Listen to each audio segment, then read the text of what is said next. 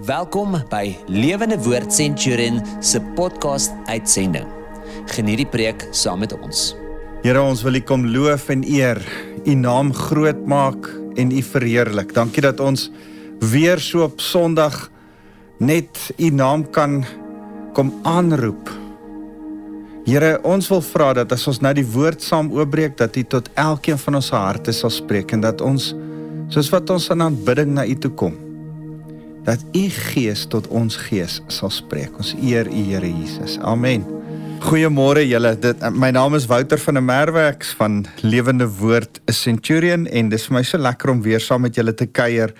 En ons as gemeente en ek saam met julle is in die laaste tyd besig om oor die Heilige Gees te praat en ek het net ervaar dat ek moet met julle gesels. Was een of twee mense, onder andere my dogters, wat my gevra het na aanleiding van die reeks preke wat ek gepreek het, om oor 'n sekere ding te praat, en dis die doping of die vervulling van die Heilige Gees. En eintlik is dit die hoogtepunt, en het ek besef, ek het so lekker gesels oor die Heilige Gees met julle, met die gemeente, dat ek hierdie baie belangrike hoogtepunt, klimaks toe waartoe ons werk, ook moet vasvat en net vir julle moet sê, dis die essensie van wat ons met mekaar moet bespreek. So, wat vir my so wonderlik is, my geestelike vader, Neville Norden, van Lewende Woord Bromeria, het jare terug al 'n boekie uitgebring,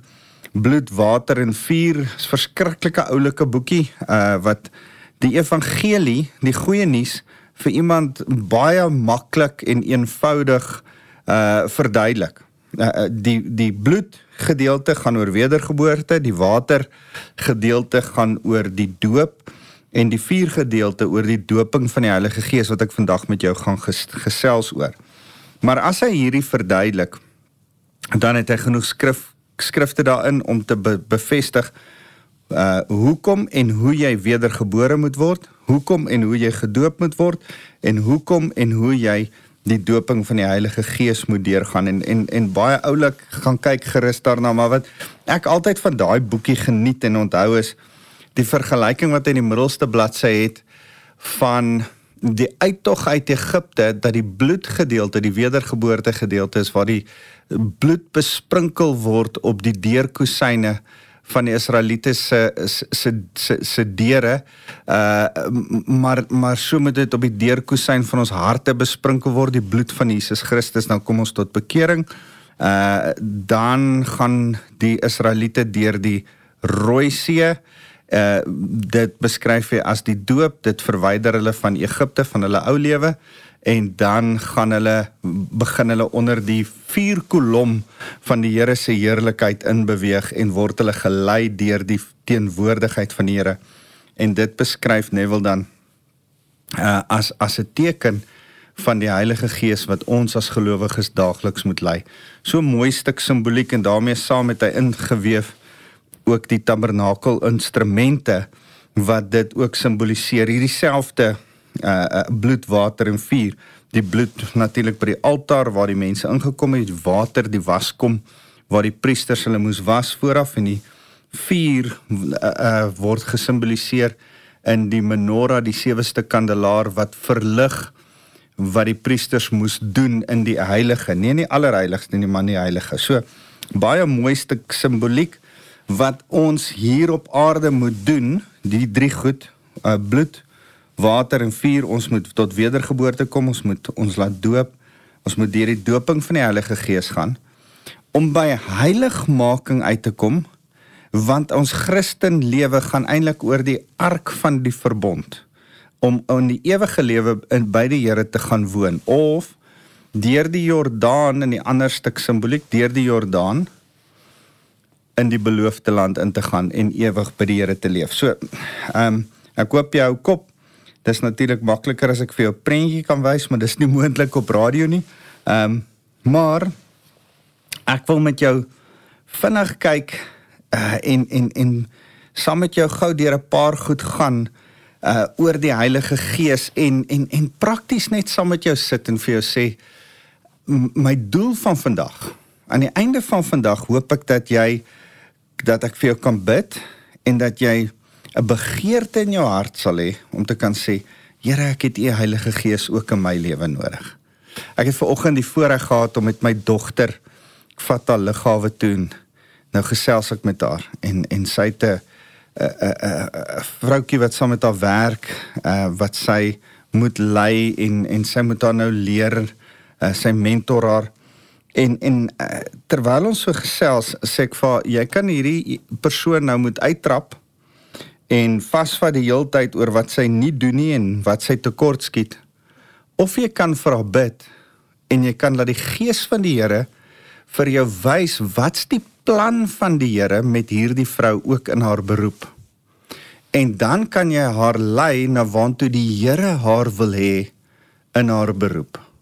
En jy kan die droom wat die Here vir haar het en in jou hart oor haar begin deel, met haar deel, en as jy dit doen, dan stuur jy iets in haar. Dan, wanneer jy haar dan uitdaag, wanneer jy haar dan roep om harder te werk, wanneer jy haar vra om ekstra te doen, dan is dit met die gedagte dat sy vir meer geroep is as net haar gewone werk. En net weer besef ek, man, watter wonderlike voorreg is dit. Een, dat ek die Heilige Gees het om my dogter te kan raad gee. Twee, dat die Heilige Gees daar is, dat ons vir ons werkers, vir ons kinders kan bid. Ek is in die laaste tyd so bewus van ouers, as ek saam met ouers gesels oor ouers wat dink hulle moet hulle kinders altyd teregwys. Maar jy kan nie jou kind teregwys as jy nie weet waartoe jy op pad is met jou kind nie. En ek dink, elke ouer se eerste verantwoordelikheid is om vir jou kind te bid en te droom God se drome, God se plan oor jou kind. En as jy die prentjie sien van hoe jou kind moet lyk op 20, 30, 40 en vir jouself sê, my kind, ek wil graag hê, my kind moet daar wees. Dis wat die Here se droom oor hierdie kind is. Sy vermoëns, sy verstandelike vermoëns, sy fisiese vermoëns is daar, so ek droom ook dit oor hierdie kind. Nie jou verwagtinge, onuitgeleefde verwagtinge wat jy vir jou kind het nie jou drome wat jy nie kon behaal het nie, wat jy nou op jou kind kom projekteer nie, nie dit nie. God se realistiese planne en drome vir jou kind, wat jy by die Here kry, want jy's geesvervuld, en ek wil vandag met jou praat, as jy nog nie geesvervuld is nie, is dit waaroor vandag gaan, want ek wil jou net begin lus maak, honger maak, om te sien, dat jy in die werksplek, in jou kindergrootmaakplek, in jou omgang met mense, het jy die Gees van die Here se leiding nodig. Ja, ons gaan vandag praat oor wonders en tekens en genesing en goed wat ons nodig het bonatuurlik. Maar een van die bonatuurlike gawes is dat jy leierskap kan doen as 'n ouer, as 'n mentor by jou werk, as 'n baas, as iemand wat iemand anders te voorgaan, as 'n man of 'n vrou vir jou gade, dat jy moet weet wat die Here vir jou bonatuurlik in jou hart sê. Wat droom die Here oor die ander persoon, dat jy altyd die volle potensiaal in die ander persoon kan uitroep. Maar daarvoor het ons die Gees van die Here nodig. Ons gaan nooit net uit ons eie vermoë kan weet wat's God se plan vir 'n ou se toekoms nie. Ons moet by die Here sit en droom oor die mense saam met wie ons werk en die kinders wat die Here vir ons gegee het. So mag dit so 'n bietjie in jou stir, hoekom ek vandag met jou hieroor wil praat. Ek wil jou 'n bonatuurlike stuk tool kom gee. Natuurlike gawes, leer die skrif ons en deel ek baie met jou, maar vandag wil ek vir jou sê, daar's 'n manier hoe jy die Here moet vra, Here, kom laat die Gees binne in my bly, sodat ek bonatuurlik kan bid vir mense, sodat ek bonatuurlik U plan vir mense kan sien, sodat ek in hulle lewe kan inspraak gee, sodat ek wonders en tekens kan sien gebeur deur my lewe, sodat ons by U plan vir mense se lewens kan uitkom. Dis wat ek wil kom roer vanoggend in jou hart. So ek gaan saam met jou hierdie mooi gedeelte lees. Hebreërs 6 is een van my geliefkoeste gedeeltes, van die skrywer van Hebreërs kom by 'n gedeelte waar hy eintlik die fondasiestene van ons, die fondamente van ons geloof begin bespreek. Dan praat hy oor bekering, die verskillende forme van dope, handeoplegging, opstanding van die dooies en ewige oordeel. Hy praat oor daai basiese geloofstappe. Maar dan kom hy by vers 4, en sê, intussen moet julle besef, dat het onmoontlik is om hulle wat eenmaal deur God verlig is, maar daarna hulle rug op God gedraai het, weer tot inkeer te bring. Nou, die interessante is, daar's 2 strominge in die Bybel, of 2 strominge in die kerk, oor die jare heen, van eenmaal gered, altyd gered, of jy kan gered wees, en dan van jou redding afvallig word. En daar is skrif vir albei standpunte. So ek wil nie vandag daaroor praat nie, alhoewel dit spesifiek die een skrif is wat hierdie een standpunt bevestig, wil ek nie vandag oor hierdie 2 standpunte te veel praat nie. Maar ek wil vir jou sê, vir ons as gelowiges behoort daar tog 'n versigtigheid te wees, tog 'n vermaning te wees, dat wat hierdie skrif sê, en dat al was ons verlig, maar daarna keer ons rug op God, is dit weer, kan ons nie weer tot inkeer kom nie. Hulle wat God se geskenk ervaar het, wat die Heilige Gees ontvang het, wat die lieflikheid van God se woord en die kragte van God se toekomstige wêreld beleef het, as hulle dan tog hulle rug op God draai, kan hulle nie weer tot inkeer gebring word nie, sê hierdie skrif. Maar ek wil, ongeag van daai stuk teologie, wil ek net vandag bietjie by jou stil staan oor 5 goed, 6 goed wat hy hier sê, wat gebeur as ons die Heilige Gees ontvang, want ek wil vandag vir jou bid om die Heilige Gees te ontvang, maar jy moet hoor wat gebeur as die Heilige Gees in my en in jou lewe werk. Eerstens, ons word verlig. Vers 4 sê, maar daarna hulle wat deur God verlig is. God verlig elkeen van ons. Dis daai bloedgedeelte in ons hele storieetjie wat ek vir julle van daai boekie vertel het.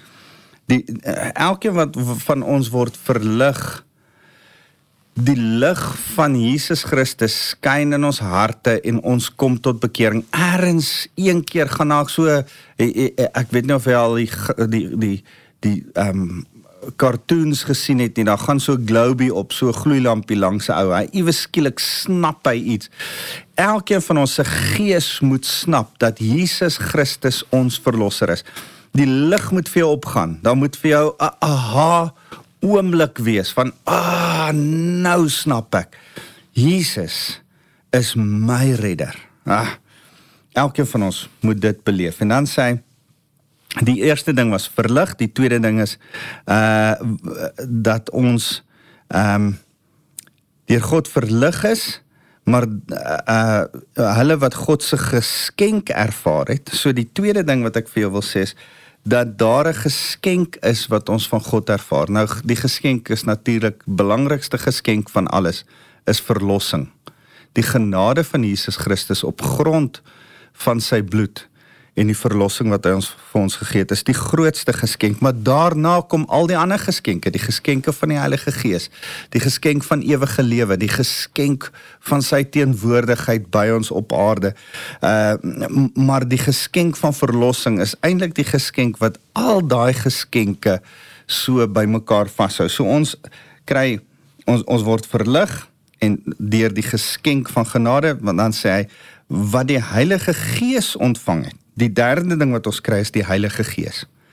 Ons, nou dis moeilik om te sê, dis die derde ding, want eintlik deur middel van die Heilige Gees word ons verlig en kry ons sy genade, maar die Heilige Gees wil ek hê moet jy raak sien, dan sê hy ook, wat die lieflikheid van God se woord, hoor 'n bietjie, ons kry die lieflikheid van God se woord by. Is dit nie wonderlik dat wanneer ons tot bekering kom, wanneer ons tot verligting kom, wanneer die Heilige Gees in ons lewe begin werk, dan begin ons snap wat in God se woord aangaan. Dan is dit asof daar 'n nuwe bril opkom. Ek's nou die ouderdom, dat as ek nie my bril op het nie, dan sukkel ek om so 'n bietjie te lees, en dan moet ek my oë skreefies trek, of ver staan, of kry mooi gelees wat in my Bybel staan, of wat op my selfoon aangaan, en as ek my bril opsit, dan is alles natuurlik duidelik en helder, en kan ek mooi sien.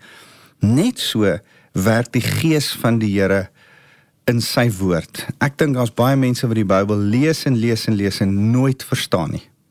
Tot die gees van die Here binne in jou kom woon en ewe skielik gaan die woord vir jou oop en verstaan jy die woord. Miskien is jy een van die ouens wat vandag na my stem luister. En jy lees die Bybel, maar dit maak nie vir jou sin nie. Wel, vandag se preek is dan vir jou van toepassing. Jy moet die Heilige Gees ontvang. Jy moet vra, Here, kom maak my tot oorlopends toe vol van die Heilige Gees, sodat ek die bril van die Heilige Gees kan opsit, sodat ek deur middel van die Heilige Gees die woord kan lees en kan verstaan. So, en dan sê hy, verder ook, so die lieflikheid van God se woord is wat ons kry, en die kragte van God, die kragte van God se toekomstige wêreld beleef het. Nou, kan ek net eers praat oor kragte van God. Dis bo-natuurlike kragte. Ek gaan nou daarby stil staan, want Markus 16 vers 17 beskryf hierdie kragte. Jesus self beskryf wat's wonderwerkende kragte. Maar hy beskryf hierdie kragte op 'n spesifieke manier. Hy sê dis die kragte van God se toekomstige wêreld. Wat is die toekomstige wêreld? Ons leef in hierdie wêreld, maar ons glo dat ons ewig gaan leef en ons gaan 'n troonkamer lewe hê. Ons gaan 'n ewige lewe hê saam met Jesus Christus. Die hemelse manier van leef, van oorwinning, kan nou al ons deel wees. En ons is ambassadeurs van Christus. Ons moet die troonkamer manier van leef gaan haal en hier op hierdie aarde kom toepas en voortleef. En in daai krag, nie in hierdie kragte nie, maar in daai krag, in die hemelse krag leef. So, daar's 'n paar goed wat ons ontvang. Ons word verlig, ons kry die geskenk van genade, ons ontvang die Heilige Gees, ons kry die woord, ons kry bonatuurlike kragte, ek gaan nou gou iets daaroor sê, en ons kry die ewige lewe. Hierdie kragte, as die Heilige Gees deur ons werk, dan kry ons kragte. En ek wil vir jou Markus 16 vers 17 lees oor die kragte. Jesus, met van sy laaste woorde, wat Markus neerskryf oor Jesus, sê Jesus, net voordat hy opvaar hemel toe, dan sê hy, hierdie is die wondertekens wat die sal beleef wat glo. Hulle sal duiwels in my naam uitdryf, so ons sal bose geeste kan uitdryf. Ek wil nie te veel daaroor sê nie, maar daar's 'n geestelike autoriteit. Die demoniese wêreld is 'n realiteit, en demone wat in mense en op mense 'n invloed het, is 'n realiteit. Ons het die autoriteit om daai demone vas te vat. Dit gebeur. Ek praat nie baie daaroor nie, want ek dink nie dis 'n lekker deel van ons geloof om met demone besig te wees nie. Dis baie lekkerder om met die Here besig te wees, maar om demone uit mense se lewens uit te jaag en in sekere situasies vas te vat, is deel van ons gelowiges se lewe. So, as ons die wondertekens wat ons gaan beleef, sê Jesus, vers 17, hulle gaan duiwels uitdryf, hulle sal in nuwe tale praat. Is dit nie wonderlik dat die Here ons 'n gebedstaal gee nie? Ons het al hieroor gepraat, hier en op ander plekke, dat die Here vir ons 'n persoonlike gebedstaal gee. 1 Korintiërs hoofstuk 13 sê, al praat ek mense, engele tale, maar dit is nie uit liefde nie. Maar daar's baie keer wanneer ek in gebed met die Here kommunikeer in 'n engeltaal, in 'n taal wat mense nie verstaan nie. Dis 'n taal wat ek en die Here met mekaar kan gesels. So, gebedstaal gaan lees gerus 1 Korintiërs 12, 1 Korintiërs 13 en 1 Korintiërs 14 oor die gebedstaal. Dan sê hy die derde ding, hulle sal slange ongedeerd kan hanteer. En ek dink, as hy daar praat, dan beteken dit nie dat ons fisies gaan slange optel nie. Ek dink wat hy besig is om te sê is, ons gaan autoriteit hê oor bose geeste. Baie kere gebruik hy slange en skorpioene as 'n teken van geeste en demone. Ek dink hy sê ons gaan oor die natuurlike en die bonatuurlike. Met ander woorde, fisiese slange en bonatuurlike slange, demone. Ons gaan oor die natuurlike en die bonatuurlike autoriteit hê. Ons gaan hy gee ons autoriteit oor die natuurlike en die bonatuurlike geesteswêreld. So die wondertekens is, ons gaan duiwels kan uitdryf, ons gaan 'n gebedstaal hê waarna ons met hom kan praat, daar gaan 'n autoriteit wees. En dan sê hy natuurlik iets anders, hy sê hulle gaan kan gif drink en hulle gaan niks oorkom nie. Met ander woorde, as ons deur vervolging gaan, as daar goed gebeur wat mense ons wil vergiftig, sal die Here ons ook bonatuurlik beskerm.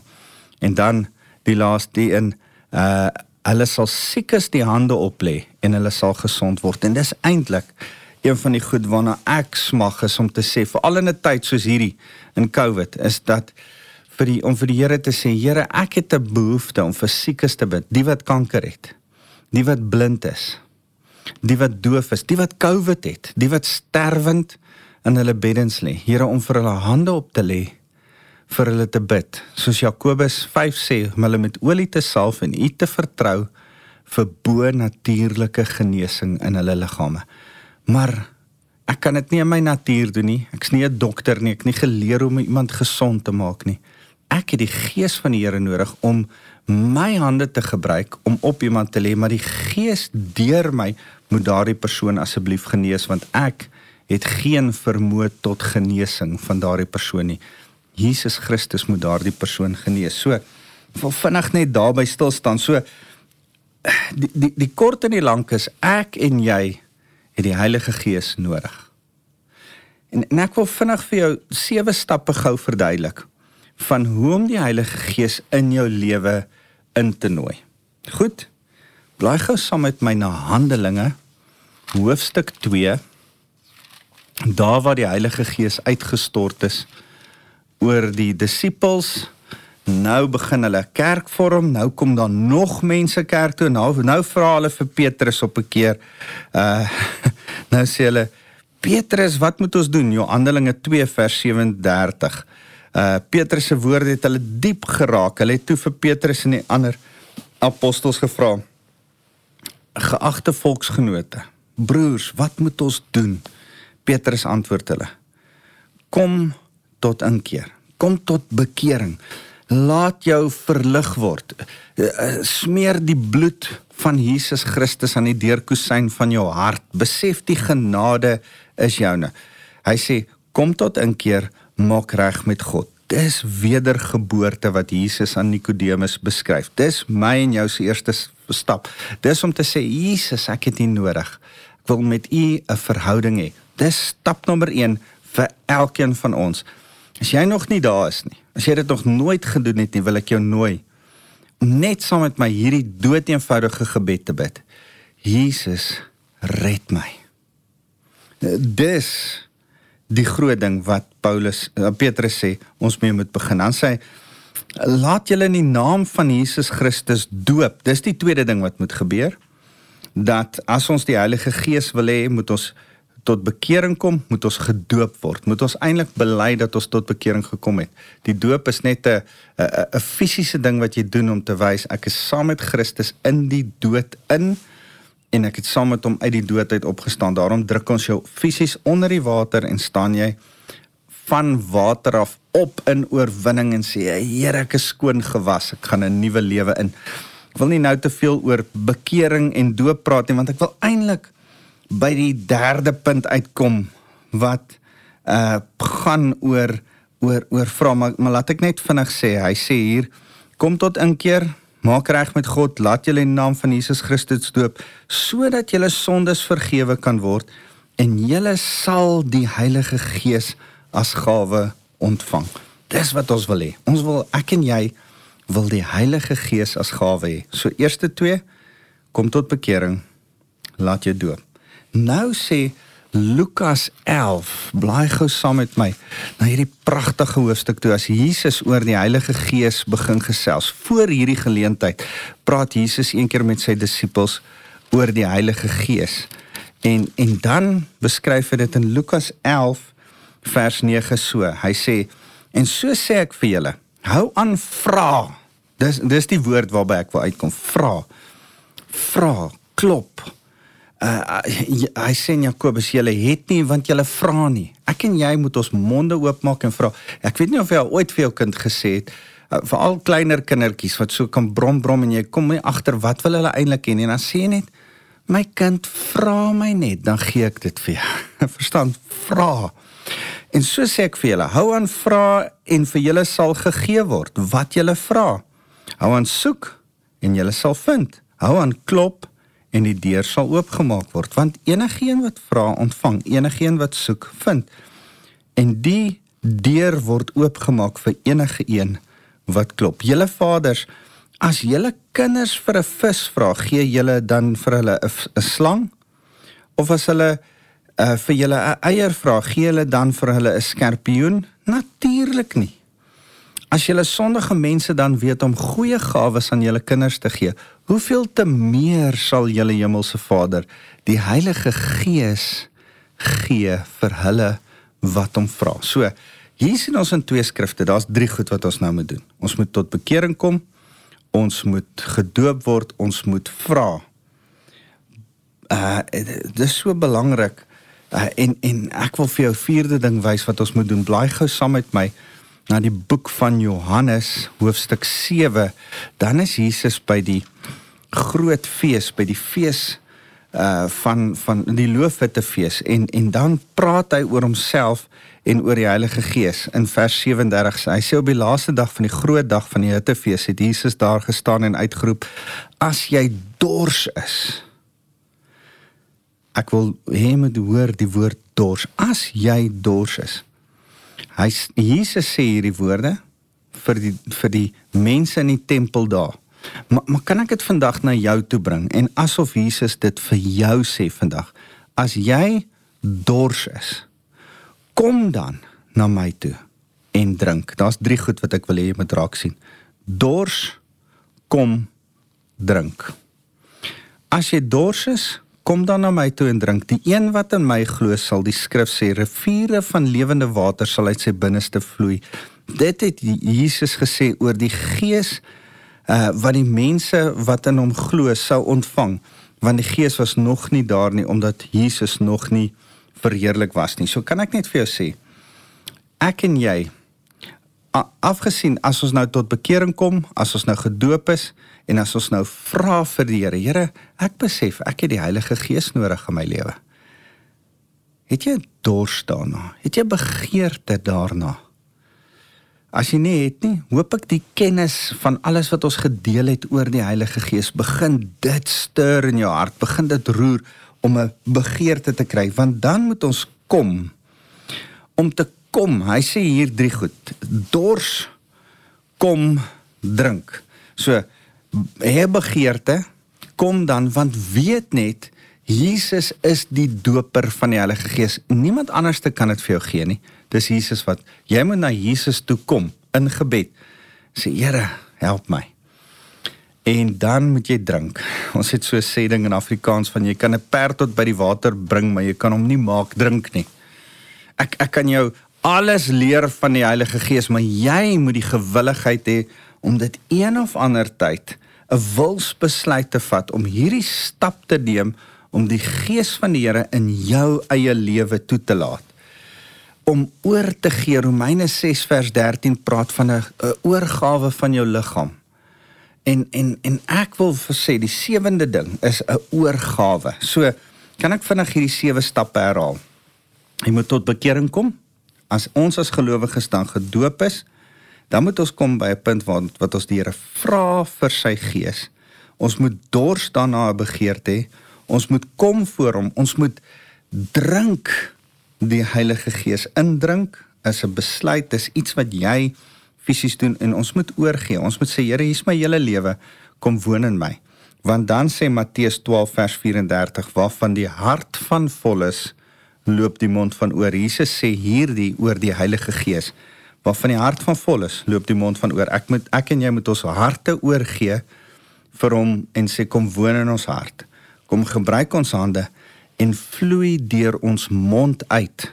En of dit nou in tale bid is, en of dit vir ander bid is vir genesing, en of dit getuiges van Jesus en disippels gemaak. Ek en jy moet kom sê, Here, ons besef, ons het U Heilige Gees nodig. So, kan ek saam met jou vanoggend kom bid? En ek en jy kom hou hierdie 7 punte voor die Here. En ek en jy bid saam en sê, Here, vervul my, maak my tot oorlopends toe vol, doop my met die Heilige Gees. Kan ek vinnig vir jou sê, as jy jare terug het my ma, miskien gee ek ons ouderdom weg as ons daarvan praat, maar was daar stokpertjie, knoop en doop, en dan het hulle sulke snaakse vrouklere gemaak met die lelikste patrone op, maar dan het hulle geknoop en doop. Dan het hulle hierdie materiaal so in daai kleurvorm en dan die wit materiaal neem die kleur van die kleurstof aan. Ek en jy word vandag geknoop en gedoop. As ons daarin gedruk word, in die Heilige Gees, in Jesus ingedruk word, dan lyk ons nie meer soos wat ons gelyk het vooraf nie. Ons lyk anders, ons lyk nou soos wat die Heilige Gees is. En ons gaan nou so anderste. Ons eie, die materiaal is nog steeds daar, maar die kleur van die materiaal het verander. Ons is nog steeds wie ons is, maar wie binne in ons is, in wie ons ingedoop is, het ons totaal en al ons karakter verander. En dit wil ek vandag vir jou kom toebid. So, kan ek vir jou vra, kom bid hierdie gebed saam met my. Kom ons vra vir die Here, Here, ek begeer U Heilige Gees in my lewe. Here, ek dors na U Gees in my lewe. Ek kom en Here, ek vat wat U vir my gee en stel my hele wese, my hart, my liggaam, my gedagtes, my hande en selfs my mond, my hele wese tot beskikking van U. En ek nooi uit om my te kom vervul en deur my te werk. Jesus, dankie dat U my doop met die Gees om my toe te rus, om die kerk, die bruid en almal met wie ek werk te bedien. Dit wat ons in die laaste tyd oor praat, Here, dat ek 'n invloed in ander mense se lewens sal wees. Help my om so bonatuurlik, Here, van U te kan getuig en disippels te maak, soos wat U my die opdrag oorgee. Here, ons het U lief. Dankie dat ons 'n bonatuurlike verhouding kan hê met U wat binne in ons kom woon. Heilige Gees, ons kom nooi U nou in ons lewens in. Amen. Mag ek vir jou 'n seën kom toebid. En Here, my gebed is dat elkeen wat na my luister, die liefde van God ons Vader sal ervaar. Die teenwoordigheid van die Heilige Gees wat in hulle woon, omdat elkeen van hulle onder die genade van Jesus staan. Ons eer U, Here. Amen. Ek is lief vir julle.